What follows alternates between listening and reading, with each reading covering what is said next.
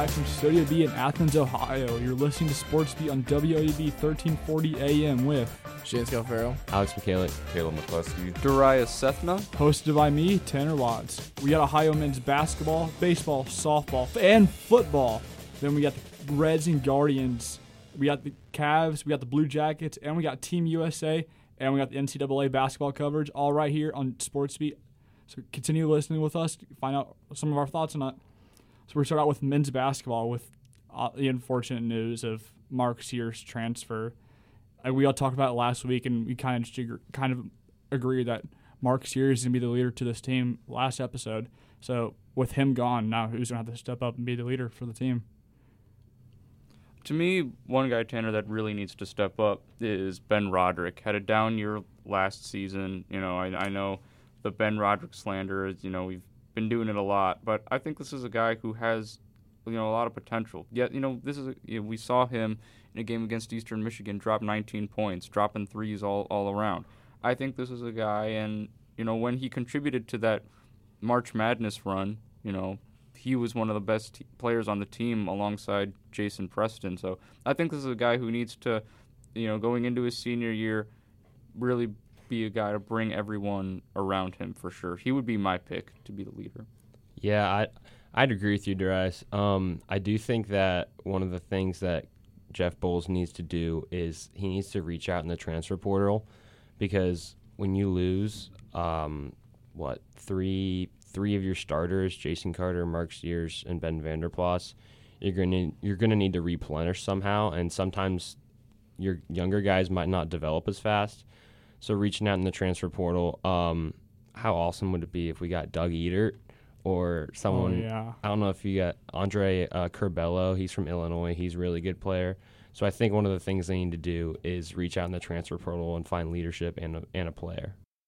I would just not talk about the players individually, but just to think that three of your starters want to transfer all at the same time, surprisingly. Mm-hmm. And to me that seems kind of weird, but one's graduating. One's graduating, but it's kind of odd that, at least for the other two, that they would transfer this quick for some reason. But obviously they might have their personal reasons. It could be coaching. It could just be they're not feeling the team or whatever. But and I guess, they also, just coincidentally may have just gotten offers at, at very similar times, just with the numbers that they put up. Ben Vanderplas and Mark Sears had great seasons. So when you're a college team, you want to get on those guys right away and recruit them as fast as you can, for sure. Yeah. So speaking of teams like that, according to Mark Sears' AAU coach, some of the top teams are looking at him, like St. Mary's, Texas, Auburn, Alabama, and even Gonzaga are looking into Mark Sears. And out of all those teams, and maybe some other teams that we don't know of right now, where's Mark Sears going to end up? Yeah, I think he stays in the South, right? He's from Muscle Shoals, Alabama. It's a southern town. So obviously the front runner, I think, is Tuscaloosa. It's Alabama. But I think other schools, really, I don't think he'd go to LSU just because the news that came out, they lost literally every single player to the transfer portal, which is insane. And I don't think he goes out west with Gonzaga. So if I had to put my money on it, it'd either be Alabama, Auburn, or another one of those solid SEC schools. Yeah, I'm telling you, he's probably not going to go to Alabama. He grew up an Auburn fan. Okay. Yeah, I doubt it to be Alabama. So that would be interesting. If it's either one of those two, that's huge. I mean, Alabama beat some great teams, but they were just inconsistent. And then, as we know, Auburn was a number 1 seed for a while in the regular season. So either of those places, or really any school he goes to, he's going to make an immediate impact. Mm-hmm. I mean, yeah, it's the MAC, but when you're putting up 20 points a game, you can throw up some 4 assists, couple rebounds. I mean, there's a couple games he would lead the team in rebounding, and the dude is 6'1". I don't know how that's possible, but he did it. Russell Westbrook. I'm joking. So, out of the guys who's probably going to come in next year, or all the guys who's still on the team right now, who's going to be the replacement for Mark Sears? I mean, at this point, I would probably have to say, just given the roster we have right now, I think Miles Brown has to move up from shooting guard to point guard just to fill out that role. I have a lot of faith in Miles Brown. I think he's a very solid 3-point / defensive player, like we say in basketball, those 3 and D guys. I think he really can bring that to the table. So I think I feel confident with him facilitating the point guard. Would I want someone else if we had that opportunity just to bring Miles off the ball? Absolutely. But for the time being, I would be completely fine seeing Miles Brown be the starting point guard for the Bobcats moving forward. Yeah, I like Miles Brown, but I think you're right. He's better in the shooting guard role. I kind of like Luke Frazier. He's a sophomore from Menor. He transferred here from Dayton, and he only played a couple games for Ohio. But when we did see him, he had really nice floor presence. He has a really nice shot. He moves around well. So I think he has an opportunity, definitely, to get that position. And then Omid Adulawan, I don't know how to say his name, I'm sorry. But, he's a 6'6" guard, so he's got a chance as well. But I like Luke Frazier right now. All right, so we're switching up to the Bobcat baseball, where we had number 2 in the MAC take on number 3 in the MAC. And the Bobcats were absolutely whooped this week, and we got humbled quickly. Central Michigan just came out and swept us this weekend. So, what went wrong?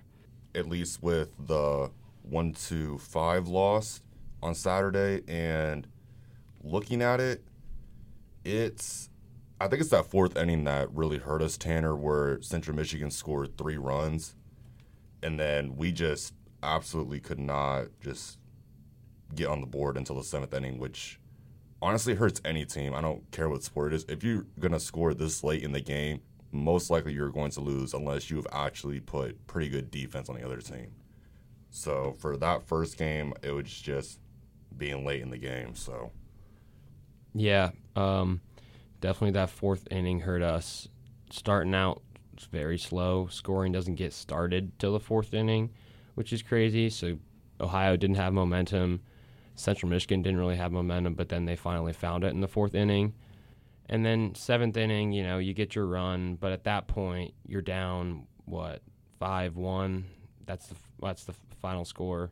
So it's just Ohio's just that's pretty much game. Honestly, it's an abysmal season, unfortunately for them. Losing to the same team 4 times. I mean, come on. That's going to hurt. You don't even lose by 1 on any of them. The closest you lose by is 3.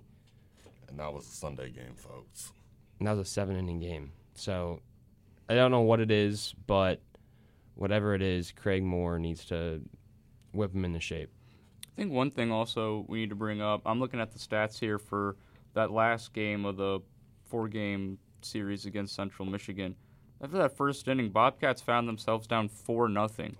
I think it's just, and then after the 2nd inning, they were down 5-0, giving up another run. So, to me, Tanner, what it looks like is just especially in baseball, you have to start off with at least a tight deficit, something that if you do go down, something you can recover from easily. And the Bobcats just went down 5-0. They did score 4 runs in the 3rd, but then again gave up 3 runs in that same inning. So you have to be able to find that balance of if your batters aren't hitting enough, your outfield really has to do a solid job being able to hold it in defensively. So to me, it's just really rough start for the Bobcats. They have to figure out a way to come out stronger, but if they don't come out stronger, that batting order really has to step it up on the offensive side. So I'm looking at the schedule for not obviously, but this past Tuesday, the game got canceled with Morehead State. And then the baseball team is now looking to 4 games against Toledo this weekend. And, Alex, I'm going to pick on you. What do you think the team is actually going to do this weekend? I'm going to hope for 1 win. That's what I think or what I hope for a win. I mean, before this game, so we were 11-8, solid record, above 500, and then you drop 4. I mean, you drop, what is that, 5? Yeah, 5 out of your last 6. I'm not sure how good Toledo is, but obviously this team wants a win. They need to win to stay in competition.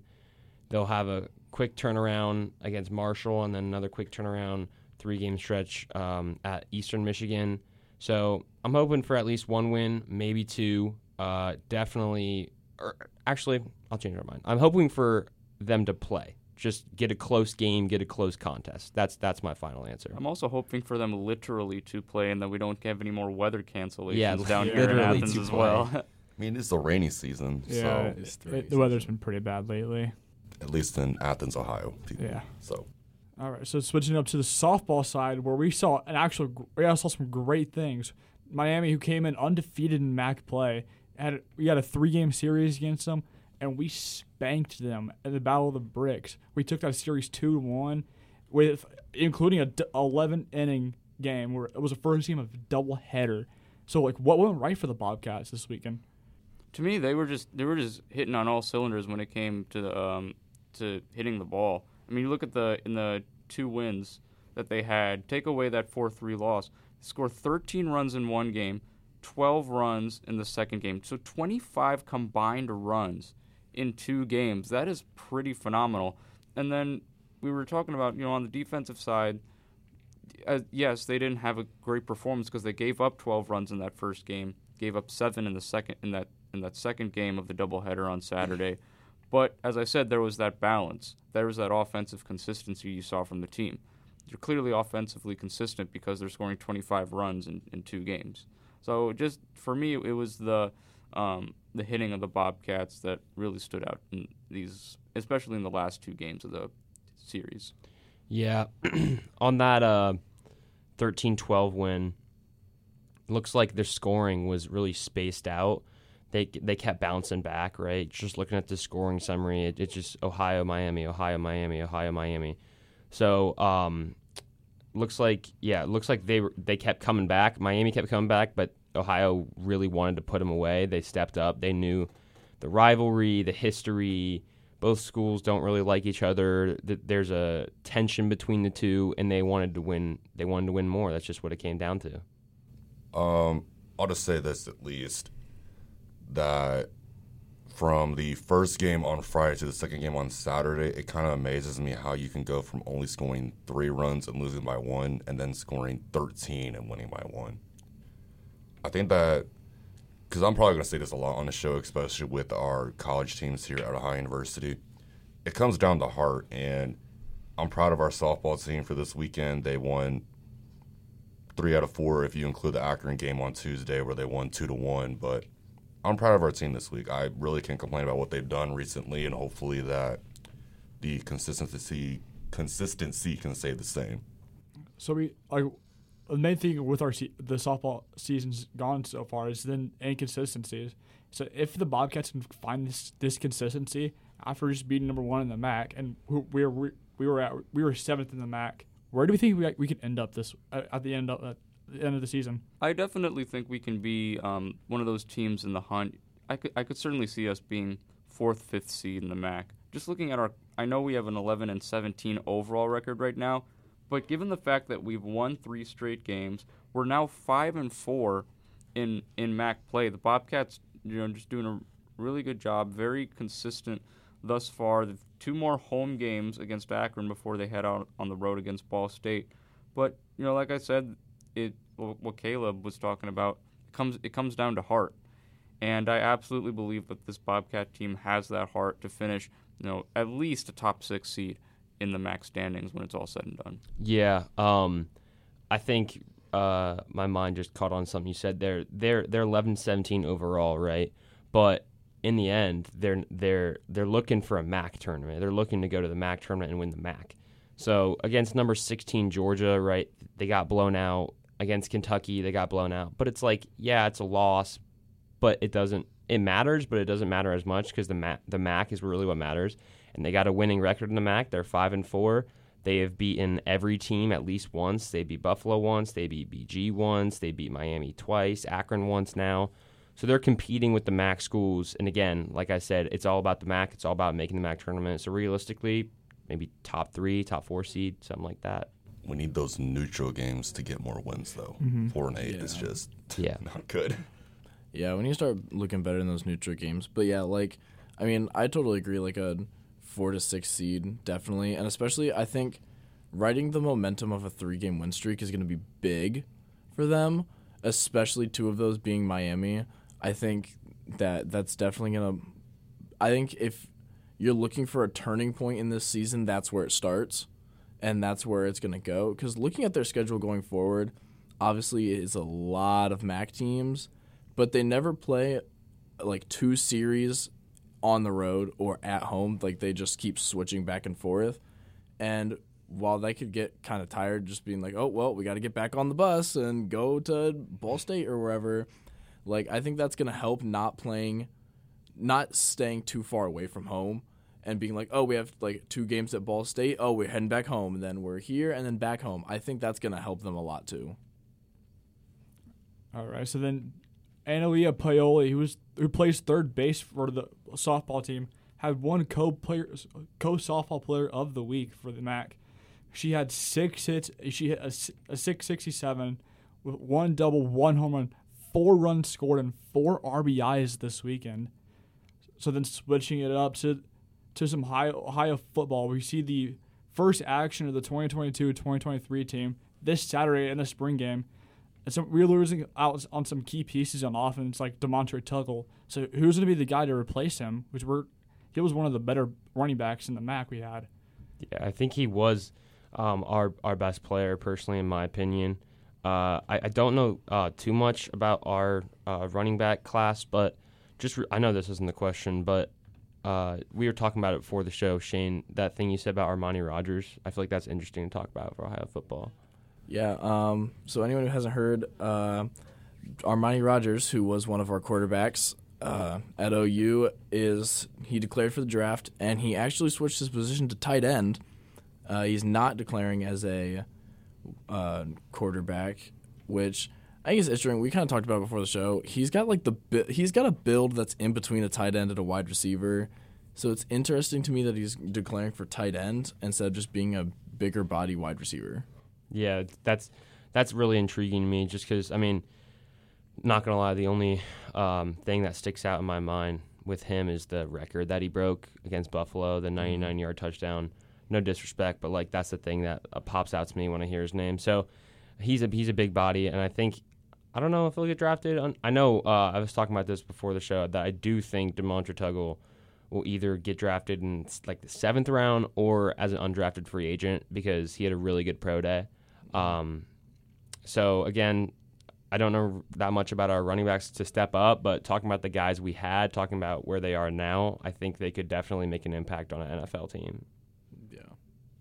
Yeah, I'll keep this short, but shout out to my dad for telling me this when I was young, but usually for athletes who are able to go this far in any sport, whereas football, basketball, baseball, softball, it's not surprising that somebody would switch their position like right before like something this big, just because it could either be like they feel like this position will be better for them, or it's just obviously the NFL. And then maybe Shane, you could back me up on this, is that quarterbacks now are like, this is some of like the greatest quarterback potential we've seen like recently.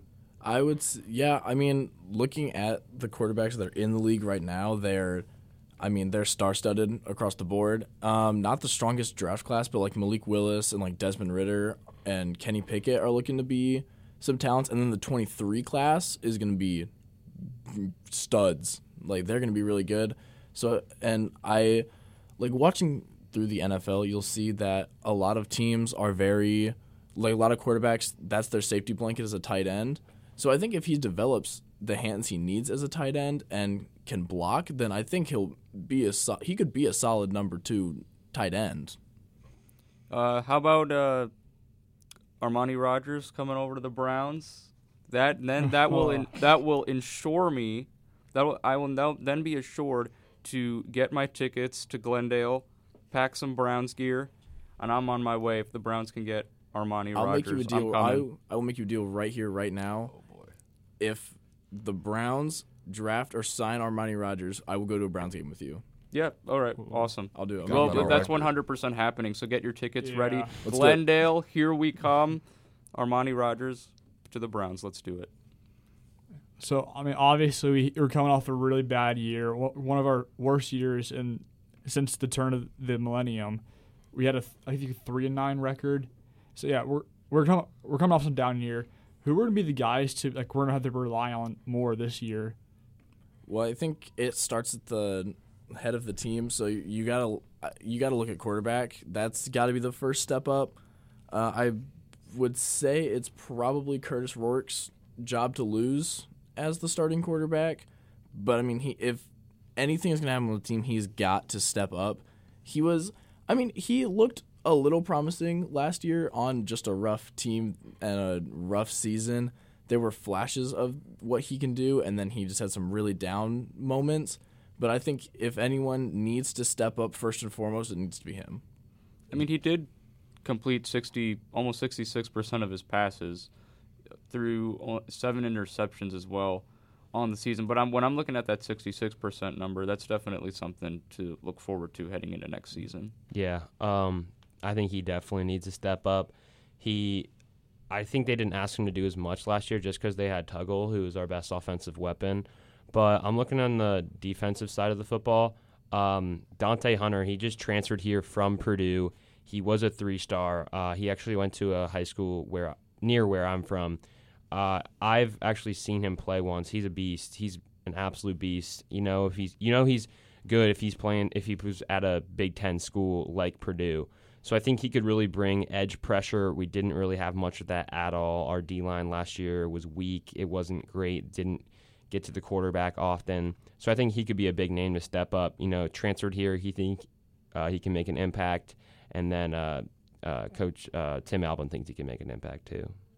Yeah, speaking of Deontay Hunter, he played behind George Karlaftis at Purdue, who's most likely going to be a top 15 pick in this year's draft. So hopefully he can bring some of that skill set he learned behind George Karlaftis to us. So it will be absolutely fantastic. So then switching up to the Reds and Guardians, whose opening day as of this recording is 1 day away, and both teams were busy this offseason. For the Reds, they have officially caught up the 2017 first-round pick and top prospect Hunter Green to the official team, and he'll be making his debut on April 10th. Then Nick Lodolo, who is the second best prospect on the team, was also called up, and he'll be making his debut against the Guardians. Then the MLB also dropped their top 100 players this year, with Jonathan India coming at 88th, Joey Votto coming at 79th, and Jose Ramirez coming in at 15th this year. And honestly, if I had to give my first reactions to the ranking, Jonathan India had to be higher. I think that dude was a top 75 player in the league easily. He had a stellar rookie season. He should be way higher than 88. Jose Ramirez, I mean, I kind of like it, but So then also with the Reds, they made some surprising call-downs with T.J. Friedel, Drake Bowers, and Albert Almora Jr. were all sent down to the minors, who can all play the outfield, and we know that our outfield is going to be lacking with the trade of Jesse Winker, with loss of Nick Castellanos. So we're going to be lacking in depth and players, and T.J. Friedel, Jake Bowers, Albert Almora, they all have MLB experience that we could definitely fill up, especially with Albert Almora. He's been in the league since 2016, so I'm surprised that the Reds moved him down. Then also with Shogo Akiyama, he was officially released by the Reds after 2 disappointing seasons we saw out of Japan. Since we signed him to Japan, he had no home runs hit in his 2 years. He batted somewhere like low 200s, I believe. So he definitely struggled, but he did have flashes in the outfield. So with the outfield right now, it's looking like Aristides Aquino in the right field, Nick Senzel in center field, and Tyler Naquin in left field, which is an all-right setup. I'm not a fan of Aristides Aquino because I remember somewhere after that rookie year, he got cut off of his off-season team because of his poor fielding, and he has been a poor fielder, and he ever since that first month he's had since getting called up to the Reds, he has not been that guy. He just hit all those home runs and had the record too, and he just hasn't been the same since. So then with opening days, the Reds will be taking on the Braves, and the Guardians will be taking on the Kansas City Royals. what do you guys think of those games, and who do you guys got? So I'll start with the Braves-Reds game, Tanner. I'll be honest with you, just given the fact that Atlanta did win the World Series last year, I'm also wearing an Atlanta Hawks shirt right now. Shout out to Trae Young, but we'll get into that a little bit later. I'm going to take the Atlanta Braves tomorrow for the opening game. I'm going to take them with an 8-2 win. I see them pulling away early I would say in the middle of the game, pulling away. And then the Cleveland Guardians, so the Browns opened up their season in Kansas City last year. The Guardians will open their season up against Kansas City. And I'm going to take the road team, the Guardians. Give me a 5-4 win for Cleveland. Yeah, I'm going to agree with you on both those. It looks like they Guardians play the Royals 4 games in a row, and then the Reds play the Braves 4 games in a row. I think the Braves will win 4 in a row, maybe even or 3 out of 4, maybe even 4 out of 4. They won the World Series for a reason. They're a great team. And then Guardians, Royals, I'll go Guardians. We'll see what the new Guardians can do. Yeah, just keeping on with the Reds, I also forgot to mention that the Reds, even though they haven't played a game yet, they are already finding themselves in injury troubles with Luis Castellano, Jose Barrio, Lucas Sims, Donovan Solano, Max Sherrock, Justin Dunn, Mike Minor, TJ Atone will be all in the IL to start the year, and TJ Atone will not be playing this year due to Tommy John surgery, which is all going to be huge losses for the Reds, especially the losses of the pitchers, because our pitching has not been the greatest since last year, and especially probably going to be this year too, with how less pitchers we have. Yeah, Nick Lodolo is going to step up. Yes, Hunter Green's going to step up. But our bullpen's still most likely going to struggle, as we've not brought in any bullpen guys this year, and we've traded away some of our better ones like Amir Garnett. So the Reds are gonna be struggling some pitching wise.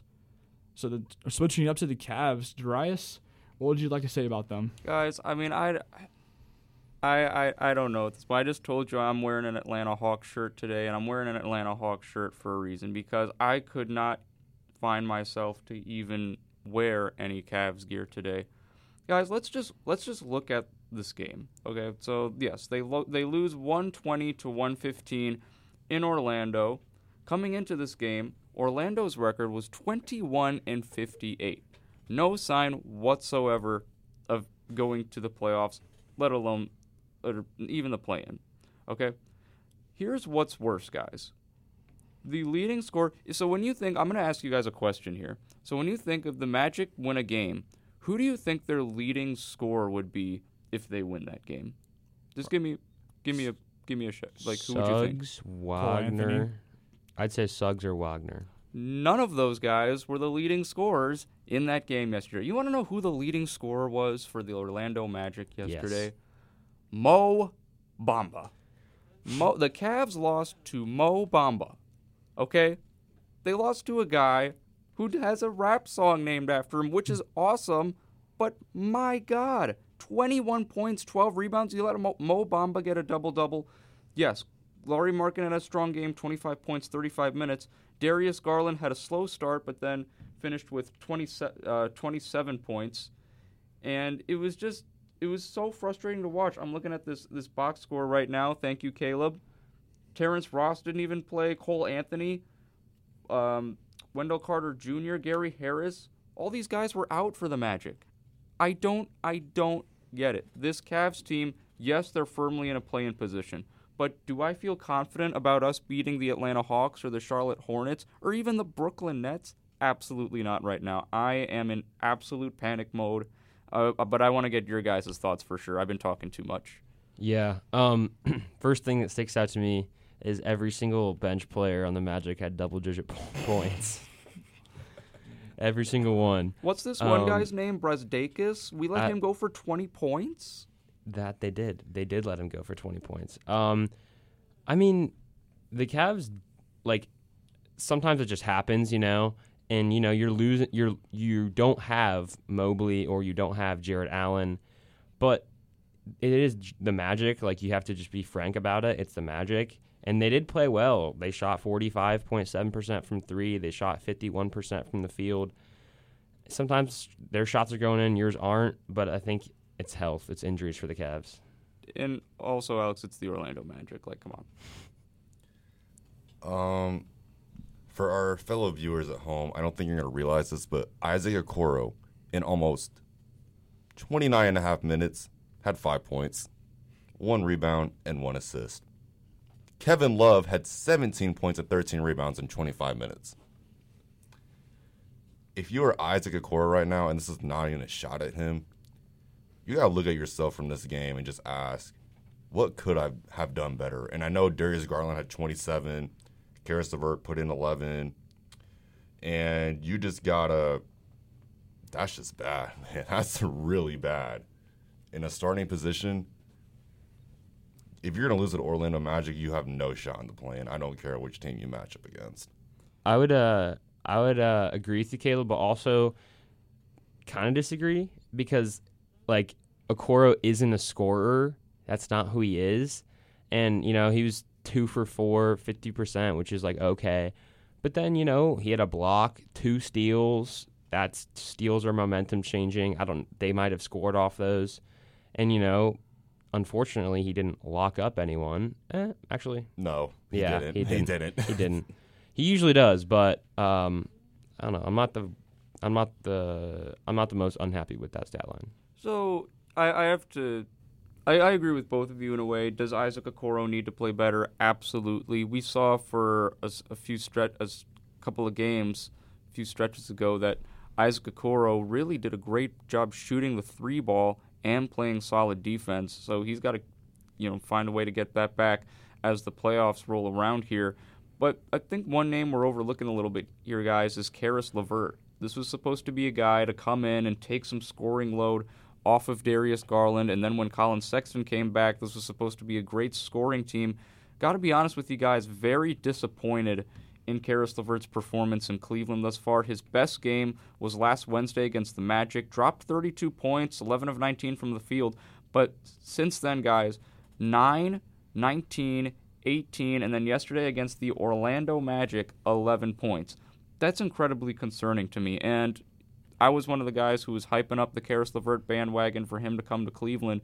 But I was thinking to myself, especially after that game yesterday, do the Cavs possibly trade Karis LeVert to get some pieces? You know, maybe what your thoughts are on that maybe. But it's just been very disappointing so far for Karis LeVert with the Cavs. Yeah, just keep at least somewhat positive about the Cavs.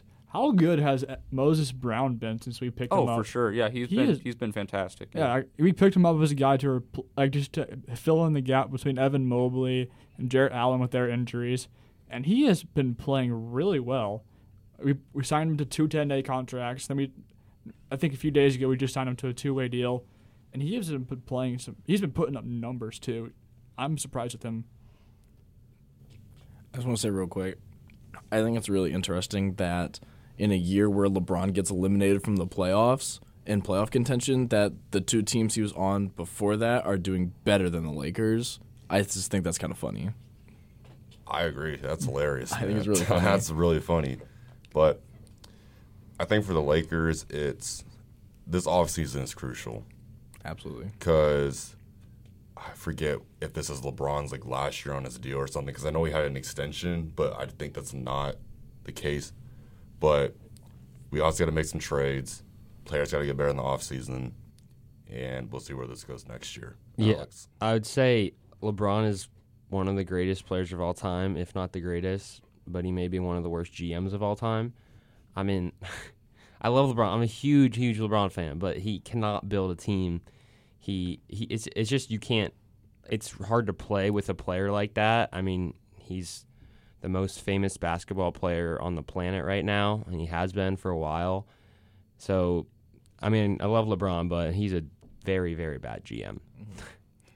So, Caleb, I wanted to ask you real quick, because I know you were talking about how crucial the offseason is, guys stepping up. I was wondering, what I was going to ask you is, there have been rumors the last couple of weeks that the Lakers might be trading Anthony Davis, and then, Russell Westbrook, should he leave the team? But at the same time, is any other team going to be willing to take on his contract? So kind of from that perspective, where do the Lakers need to go? Because you're not giving up LeBron. That's not happening. No. So where do you? So I mean, what do you do with like your other two stars? And they really don't have any bench scoring either. So if I had to be the GM or Rob Pelinka right now, I would trade Russ automatically to whatever team would be willing to take him. I don't care if it's for other role players, draft picks. The Lakers should take anything at this point for him because obviously I can't even say Russ did bad this year because these last few, I think, 5 to 6 games, he's actually been doing pretty well with handling the ball, scoring, doing his thing. But Russ has got to go, and we got to get some new centers, man. Let me rephrase that, actually. We need to get rid of the older centers, specifically Dwight Howard. I love the guy. I think he should have been a top 75 player this year, but we got to get young.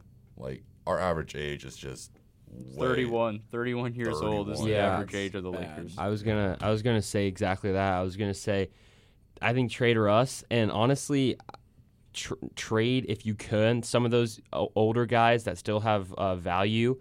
Just trade and just get youth. I think that's what you need. You just need to get faster, quicker, more elusive, all that stuff. You might not even get the greatest value, but you just need players that are young, players that can play. I do think they should keep Carmelo Anthony because although he can be inconsistent, hear me out, he gave them a solid scoring option. He could give you 12 to 14, and that's pretty good for a 37-year-old man. Yeah, I was going to say, if there's one guy the Lakers could consider keeping, it would be Carmelo Anthony, just because he's a solid shooter. I mean, I'd rather want him shooting in the game than, someone like, Kent Bazemore, who really hasn't seen many minutes. But, to be looking on a positive side for the Lakers, Malik Monk has had an outstanding year. Yeah, keeping him too. He's definitely for sure a piece you want to keep. So just looking at it on a positive side, you do have one young piece in Malik Monk. Yeah, because I even think about this now. We might have to trade THT, or better known as Taylor Horton Tucker. He's been doing okay, but I think it's the fact that when the Lakers decided to keep him for whatever deal that went on last year, I didn't expect him to be coming off the bench as an 8 man. He's a bum. I expected him to be in the starting lineup because Austin Reeves and Stanley Johnson are honestly doing their part. Austin Reeves, man, I don't know what came across this kid in the past few months, but this man is just on our planet right now. Mm-hmm. Yeah, speaking of Austin Reeves, I think he's had a pretty underrated rookie year so far. He's shown his flashes so far. If he could find some solid minutes on the Lakers team, he could put up numbers. Rookie of the year, 30 last night. I mean, yeah. If you wanted to give him 40, I don't know what that would do. 30 minutes, 18 points, 6 assists, 4 boards. That's pretty good. All right, so switching it up to the Blue Jackets, where they come off a 7-game losing streak, and they have finally won as they have beaten the Philadelphia Flyers. And like we said, this team has got to turn it around quickly, as their playoff chances are fading, and if they're not already virtually gone by now. They've got to step up as a team, and they've got to get more control over the puck. Their control of the puck has not been the greatest. So we've got to find some consistency there. I'm going to just keep this short, and I'm going to hand off to Alex. Don't be the Lakers. Please don't. Yeah. I think that it's over. They're not making the playoffs. They're 12 points behind the Capitals. They're 1 point behind the Islanders, and they just lost to them twice last week. Unfortunately, it's over.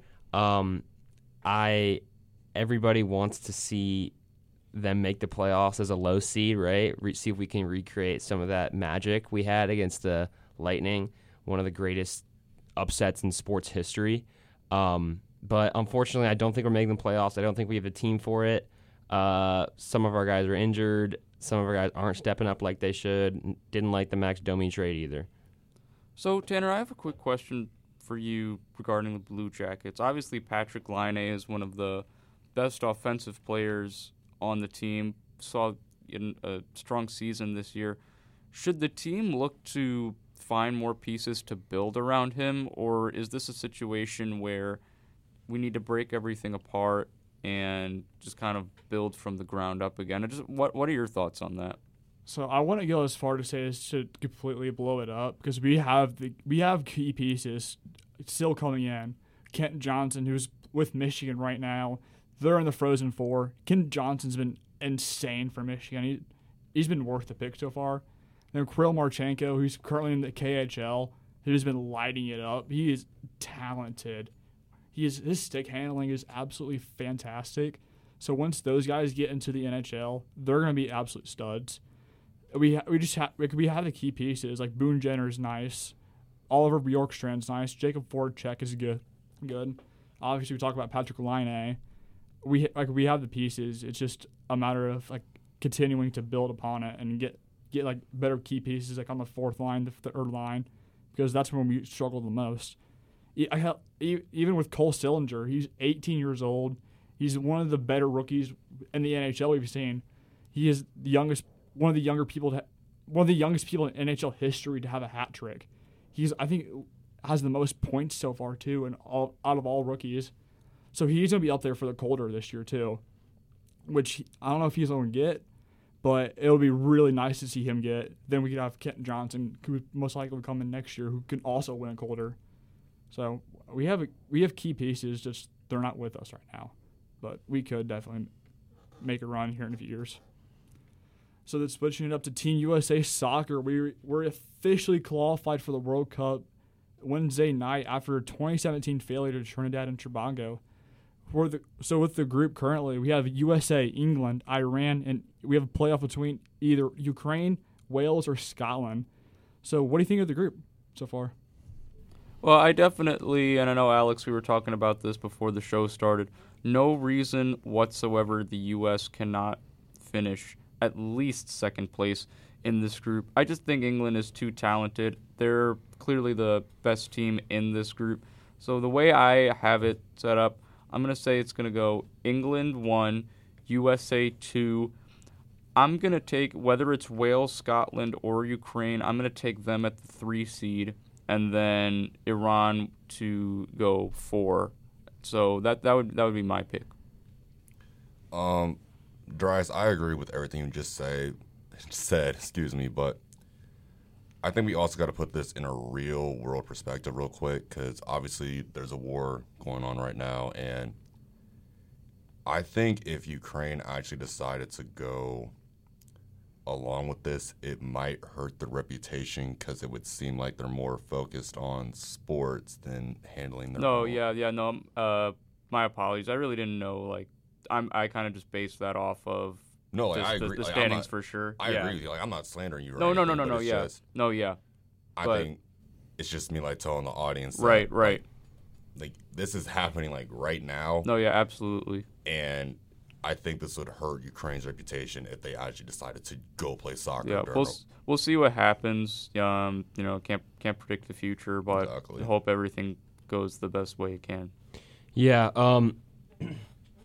In that 3 spot, I think you're right. Being realistic about it, I don't think USA will finish first. Wish they would, but the England squad this year is one of the best they've ever had. They are phenomenal on literally every single area of the pitch. It's ridiculous the amount of talent they have on that team. USA definitely should finish second. There's no reason why they shouldn't. Let's say hypothetically, out of those 3 teams, I think Wales will make it out of those 3 teams. I think Wales is the best team out of those 3 teams. I think, in my opinion, it would go Wales, Ukraine, and then Scotland's the last one. But let's say Wales makes it. I definitely think we should be able to beat Wales, and then I think we should be able to beat Iran. But I know we were talking before the show a little bit. We were saying, we might be able to beat England. We might be able to do that. Again, we might, but I like to be realistic about this. England is insane. They have like every single player on that team is better than all the players on our team. So you're saying like a one-on-one matchup, England would be better Yes. than U.S. Yeah. Like, Every single player on England, I stand by this, is better than Christian Pulisic as well. I mean, yeah, you're not wrong, Alex. But I was the one who was talking about it, and so the only basis I was coming off of, England has not beaten the U.S. in World Cup out of every single time they've played. Twice. Yeah, that's twice.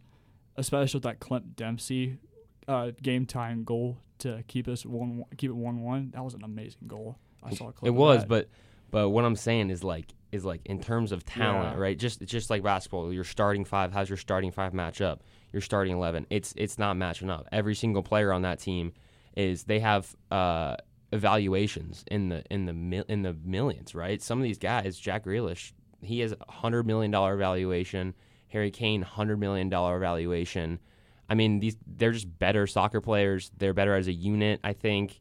And that's no disrespect to USA, but I just think there's not a big shot to beat United States. So, Alex, I just have a quick question for you as well here. So the last and only time England won a World Cup was when they hosted the tournament back in 1966. This is probably, in my opinion, the best that England has looked since. You know, in 2018 they made the semifinals, got fourth place in the 2018 World Cup, made the final at home in the Euro tournament this past summer. So I want to get your take on this, Alex. Even though that 1966 team won the World Cup, is this the best the England national soccer team has ever been? 1,000%.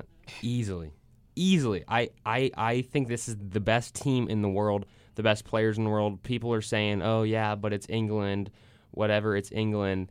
But just in terms of talent, this team is ridiculously good. Every single player is a starter on one of the best clubs in the world. Every single player has trophies, is phenomenal with the ball at their feet. They're crucial to their position. I think this is the best England team ever. In my opinion, I think they're going to win it.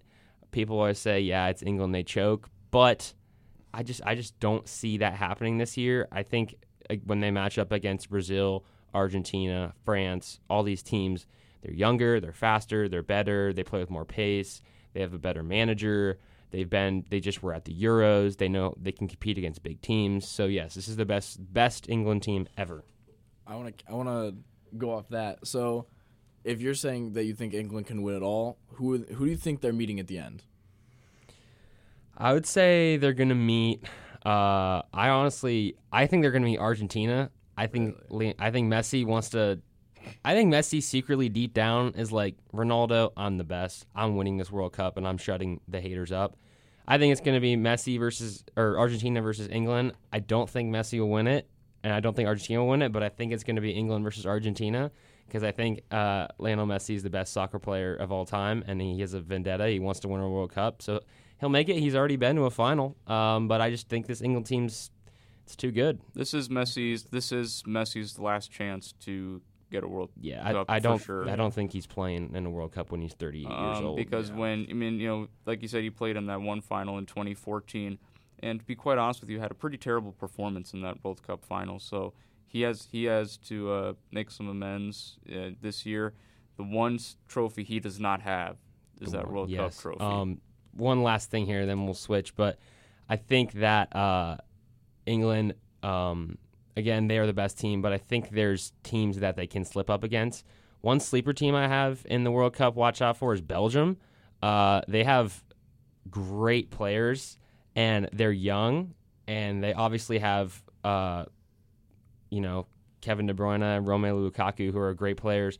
But I think Belgium, they play a unique style of soccer. So I'd say if England had to slip up, it'd be against a team like Belgium. I do want to say real quick before we switch.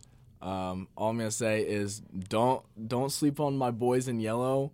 When USA got me down, I always turn to my boys at Brazil. They are very good. They're always. I feel like they're always like a wild card. Like you never really know how they're gonna end up turning out. But yeah, they have Neymar. Yeah, period. Don't sleep on my boys in yellow. Yeah, so soccer's coming home. So switching up to the NCAA basketball championships, we had the women's tournament. So what do you guys think about the game with South Carolina Gamecocks versus the Yukon Huskies? What do you guys think? Real quick, then I'll pass it off here. My initial thought is, like, dang, because UConn, we all know UConn's women's team is like one of the best college programs in any sport ever. But it just looked like South Carolina had better players. It looked like Gino got outcoached. And here's what I thought was really interesting here. Only 3 players on both teams scored four players on both teams scored in double digits. The leading scorer was Destany Henderson, who scored 26 points.